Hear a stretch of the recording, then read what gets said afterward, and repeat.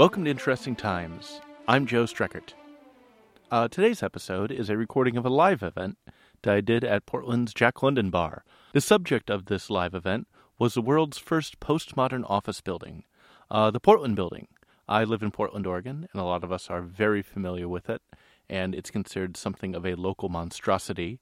But if you have not seen the Portland Building, by all means, Google it, get out your phone, sit down at your computer, take a look at this thing so you have context for the episode. And it's not an episode just about Portland, Oregon itself. It is an episode all about modernism, postmodernism, that kind of thing. Because it's a live event, the sound quality is a little off compared to what we normally get in the studio, but I hope you enjoy it. Thanks. All right, thank you again for everyone for coming out tonight. So tonight I wanted to talk about one of the most notable pieces of architecture in downtown Portland, Oregon, the Portland Building. And not just in downtown Portland, but also in the entire United States and, in fact, the world. And I said notable, not best. Something does not have to be actually good to be notable. And I want to talk about where this gigantic blue and kind of yellowy and sort of reddish monstrosity comes from, the philosophy behind it, and how this city ended up getting stuck with it. So, to really appreciate where the Portland Building comes from, we have to go back to the early 1970s. And in the early 1970s, Portland was not doing especially well. Portland, this might shock you, did not come fully formed out of the forehead of Zeus as a city with a whole bunch of food carts, craft breweries, and, third-wave coffee roasting companies. It used to be a somewhat different town. And during the mid-20th century, the downtown area was not doing especially well. Starting in 1972, there was a plan for the downtown, which city planners creatively called the Downtown Plan. And there's all this sort of energy and initiative to do things like get transit into the downtown area, to revitalize urban core, to give a retail center, all that kind of thing. And it worked. Maybe slightly too well, because now way too many people are moving here, driving up rent and real estate prices. But it worked. Now we have the opposite problem that the city had in the mid-20th century. But during that era, during the 1970s and early 1980s, when Portland is creating modern Portland, the city it would become today, there are two things that it lacks. Thing one is a dedicated municipal services building. A building where you can have like the Parks and Rec Department and the Water Bureau do Parks and Rec and Water Bureau stuff on a day-to-day basis. The city had been using rented space around town to do that, and a lot of people who did budget stuff said, in the long run that's very expensive. Renting ad infinitum is not a smart move. It is smarter to own than to rent. Also, Portland lacked a big monument, a thing that is on a postcard. A thing that is kind of, monumental, iconic visual shorthand for your city. Kind of like how when you look at the Golden Gate Bridge, you think of, San Francisco. Or when you look at the Space Needle, you think of Seattle. Or when you look at the Sydney Opera House, you see some city in Australia. I forget which one. But we didn't have one of those, and we wanted to have one of those. So there was this project and a lot of enthusiasm for making a new municipal services building. A building where the Parks and Rec Department would hang out, and the exterior of which would be admirable by all kinds of visitors and tourists from the world over. So, Portland decided to do the only logical thing and have a design contest. And I'll get into the details of the design contest later. By the way, my wonderful, lovely girlfriend, Sarah, who is literally a professional designer, also literally just face-palmed when I said design contest. No, you're affirming my opinion so much right now. I love you. Anyway, the thing that ended up winning, ultimately, was the Portland Building, and it is significant and famous for a lot of ways. It was the first ever postmodern office building ever to be built. What is postmodernism, you might be asking? Postmodernism is a reaction to modernism. What is modernism, you are hypothetically maybe thinking? Okay, wonderful. The image behind me is, I think, a great example of the best and the worst of modernism. What you guys are looking at right now is the Salk Institute in La Jolla, California. And I picked this picture because I think it looks totally badass, and I also think it looks totally dehumanizing and alienating. I think it looks wonderfully functional, and I also think it looks downright dystopian. And I think that this is all of modernism kind of summed up. It's clean lines, it's uniformity, it's 90-degree angles, it is both functional and also alienating. If you want another example of modernism that's probably easily accessible to you guys, IKEA. IKEA is a lot of modernist furniture. So, what modernism lacks are things like whimsy, or ornament, or decorations, or little twirligigs on the thing. So yeah, modernism doesn't have ornamentation and decoration and all that stuff. It doesn't have a sense of humor, it doesn't have any wit, it is very functional. There is an infamous quote by a modern architect, Le Corbusier, whose name I'm probably saying wrong, and he said, "Buildings are machines for living in." On one hand, that is a great thing that says, we don't want any bullshit or stupid shit or extraneous stuff, but on the other hand, it's like, don't you kind of like want useless fun decorations on the thing? So postmodernism is a reaction to all of this. And postmodernism says, you know what? We're going to make buildings that are symbolic and that are funny and that fuck with your expectations and are kind of intentionally weird. Postmodernists really believed in things like ornament for their own sake, because ornamentation and decoration are cool, and they also had these ideas about how you respond to specific types of architecture. For example, if you were to see something that looked like a column, or, had a bunch of like capitals, or looked vaguely like a Greek and Roman temple, you might think that building's important. I'll bet it's a government building, or a bank, or a library, or something else that's important, like a taco restaurant. You would assign a certain amount of reverence to it. So they want to incorporate all of these various sort of classical references into their new postmodern designs. The slide behind me shows the City Hall in Mississauga. It's in Ontario, some Ontario city. Mississauga, Ontario, their City Hall, and I think that is a pretty good example of everything that's kind of cool and also everything that is sort of awful about postmodernism. Yeah. So, in the late 1970s and early 1980s, postmodernism, it was an idea. It hadn't really taken hold yet.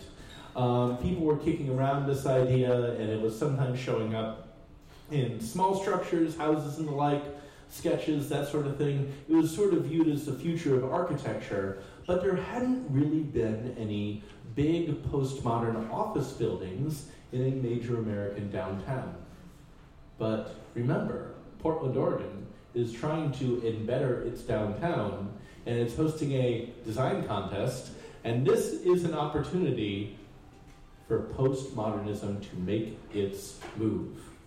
So, city officials in Portland, Oregon, when they are wanting to make this new municipal services building, they don't want to reach out to local architects. They're thinking, hey, we have this downtown plan, we are like making transit happen, we are bettering our downtown and improving things.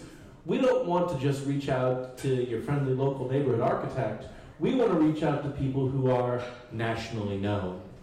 And so, one of the persons they reached out to was a guy called Philip Johnson. Philip Johnson was an architect who lived in New York City. He was a big proponent of postmodernism, and they said that they wanted him to be a consultant, with this contest that they were doing. And Johnson said, I think that's great. In fact, I will waive my consultation fee, because he was just so danged enthusiastic about this contest. Now, Philip Johnson, he knew people in the architectural world, and he had an aesthetic and ideological agenda that he wanted to put forward. One guy that Philip Johnson knew was a younger architect called Michael Graves. Michael Graves was one of those up-and-coming postmodernists. At that point in his career, Graves, he had done a bunch of remodels and refurbishings around the Princeton, New Jersey area, and he had been noted as one of the standout postmoderns to today, but he hadn't done anything like a major sort of downtown office building type project. And Johnson starts thinking. Also, because Johnson was approached by the Portland City Council, he knew what the Portland City officials were into. And going back a little bit, the city councilors who ended up heading up this selection process, okay, without going into the weeds of local Portland history too much, this was headed up by Neil Goldschmidt. Neil Goldschmidt was the mayor of Portland, Oregon in the early 1970s, one of the youngest mayors of a major American city ever. Brilliant guy, very smart guy, really into planning. Also raped a 13-year-old, we gotta mention that. Sorry. Secretary of Transportation under Carter. So notable urban planner and child rapist Neil Goldschmidt had this great image for like putting a postcard building in Portland's downtown. He was tapped by the Carter administration, became Secretary of Transportation. He's no longer directly involved in stuff. So the guy who ends up heading up the committee to select this building is a Portland City Councilman named Frank Ivensee. Frank Ivensee was an old-school blue-collar conservative Democrat. Frank Ivensee wants a cheap building. Frank Ivensee wants to save the taxpayers' money. Yes, and somebody just said he was evil. He also didn't like hippies. He really didn't like hippies. So Frank Ivensee, when he's in this, heading up this committee, and, that is approaching Philip Johnson, what he wants is a building that's 90% of market rate for new buildings that are being constructed in major American downtowns at the time. Frank Ivensee has the idea that, it's just a bunch of government offices, doesn't have to be fancy, fuck it, let's get a cheap building and save a bunch of money. Like, that is his idea. Now, Philip Johnson, major American postmodernist, he knows this. Knowing this information, he is able to alert his protege, Michael Graves, to the specific biases that a lot of these selectors have. And he says, this is a hypothetical conversation, but he says, hello, Michael Graves, my young protege. They are looking for a cheap building. They are looking for something 90% market rate in American downtowns at this time, late 1970s, early 1980s. Maybe you should design to those specifications. And Michael Graves says, thank you very much, Philip Johnson. I will do precisely that. And he does precisely that. So in that design contest, there are two other entrants. One of them looked kind of like this. Yeah, so this was one of the other entrants to that contest. This was from Arthur Erickson Architects, and you can see this is a modernist design. It's all about uniformity, 90-degree angles, lots of squares, and it is a pretty typical downtown building. Now, it's got some cool elements, and it's sort of elevated off the ground, and there are literally trees underneath the building. That's neat. But it looks more office building-y than the Portland building looks. Another entrant was from Mitchell Giavula Architects, and this is also fairly office building-y. I think that this is probably the least exciting of the three entrants. And then, of course, you had this. You had this design, which is this tripartite structure in that you have a base, then you have the building that's suggestive of columns, then you have the Capitol on top. Also, this Portland building, there is a literal goddess, a statue called Portlandia in the middle. On the top is what Michael Graves called his Mediterranean village of several small buildings that would literally be on the roof and that you could walk amongst. And it was all suggestive of a classical Greek or Roman temple. And people noticed this. Philip Johnson, he described the three entrants as a conventional glass cube, a donut, and a temple. And he might have been just a little tiny bit biased. But when this was proposed, even as a sketch, the Portland building was already getting put into architectural textbooks. It was already getting a whole lot of press. people saw this thing and immediately declared it to be the future of architecture. Yeah. Got a lot of attention even before it was built. So the selection process, though, in Portland, Oregon itself, didn't really take into aesthetics at all, and everybody knew that.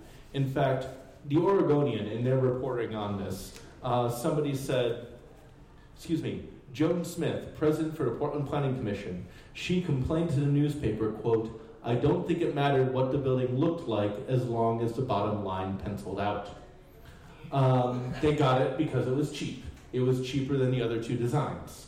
There was also a city commissioner who at the time said it was, quote, "totally unacceptable. It is not Portland, does not symbolize Portland, and does not belong in Portland.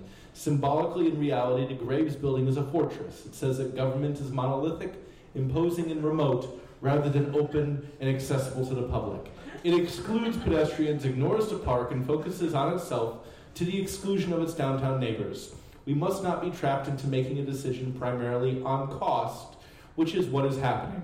I believe we should trust our sense of art, aesthetics, and good taste, and select a building pleasing to Portlanders." Bravo. Boom. So even at the time, a lot of people hated this, but you know what? It's really cheap. Cheap building, guys.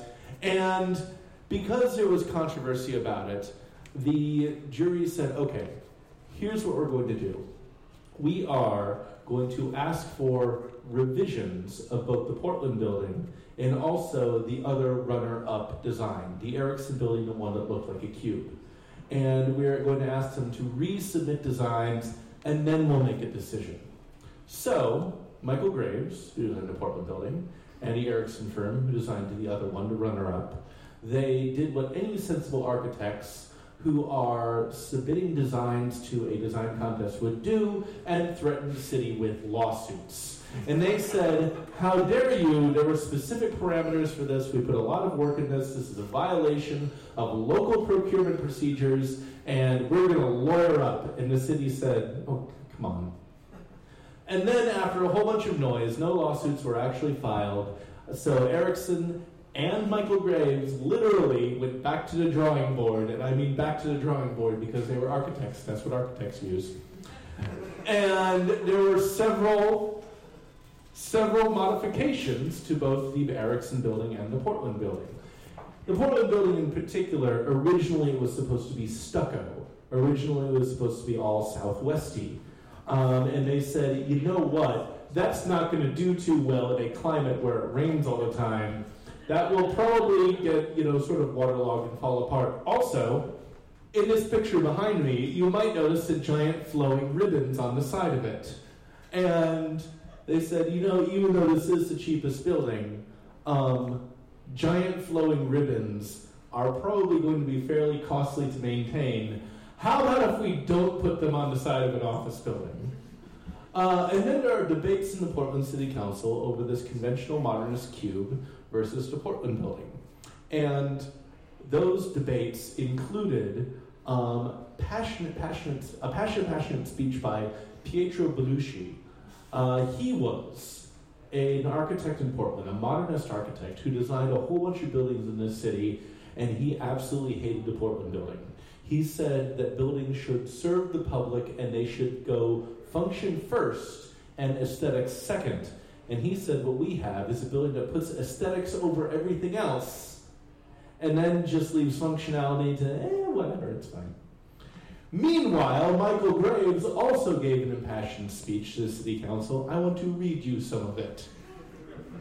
Here's Michael Graves, not talking about functionality, not talking about buildings serving the public. Here says, quote, "As we have moved away from the primary identity of the machine as it is expressed in buildings, we are at last returning to the identity of the human being as it is seen in classicism. That sense that we classify the attitudes to the building's plan and surfaced and our own approach to it by virtue of the way that it represents us, not the way that it represents its making.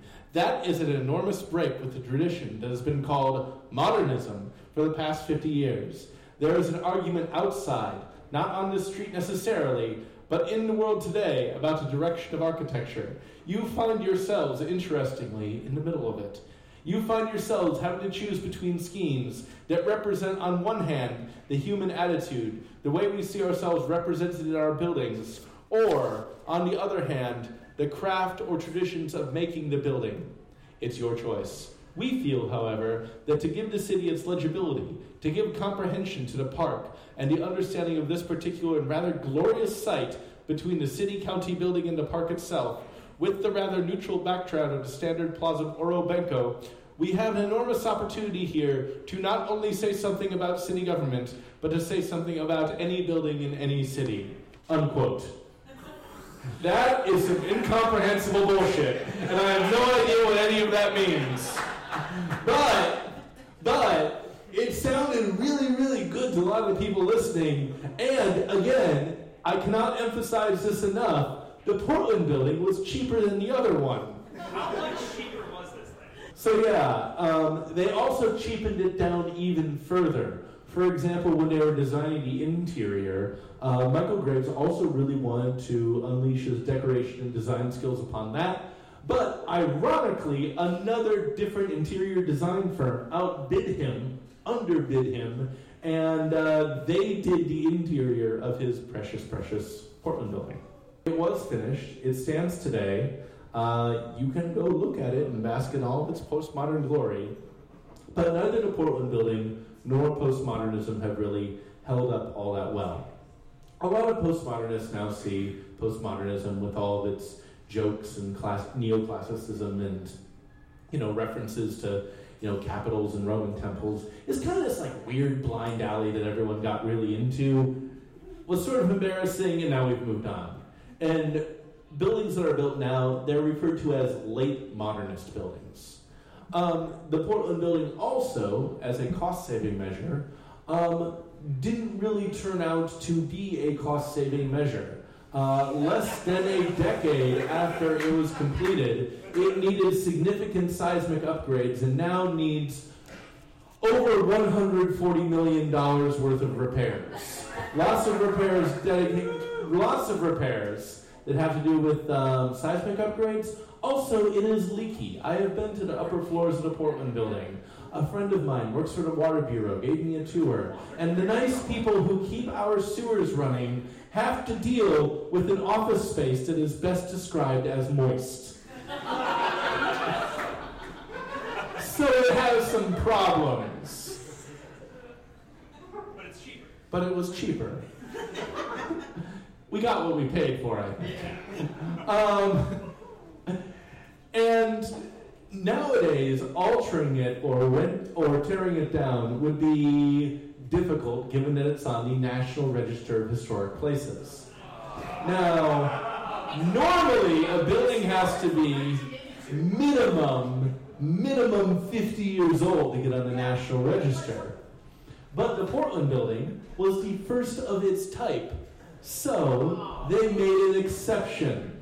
By the way, I am deeply uncomfortable with something younger than me being considered historical. I am not okay with that.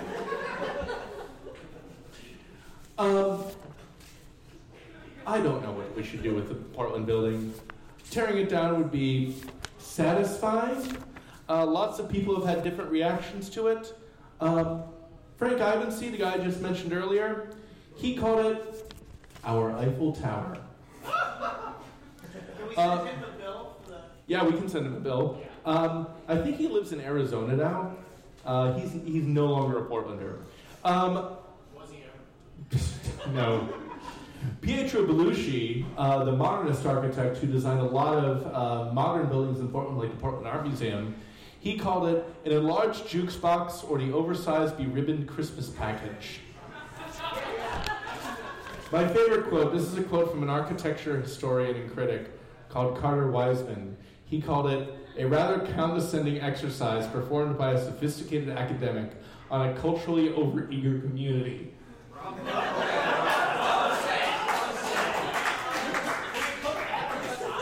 We should put that on the side of it. So, folks, we're stuck with it. I think that there are a few lessons for this. I think the lessons are postmodernism was weird, we're over it. Never hold a design contest, and you get what you pay for. If you enjoyed hearing my talk, and I hope you enjoyed it, again, I have a podcast. Interesting Times. Search for it on iTunes. If you did not enjoy listening to me talk, I have a podcast, and you should still listen to it anyway. All right, thank you very much. Finn J.D. John is up next.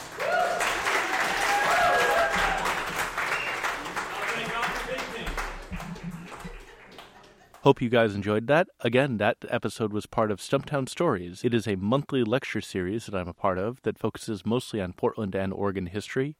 We meet second Tuesday of every month at a Jack London bar, and I and several other podcasters, authors, etc. talk about things such as that. Interesting Times. We are recorded at the studios of Portland's own X-Ray FM, 91.1 and 107.1 in Portland, Oregon. Our engineer is Arthur Rosado.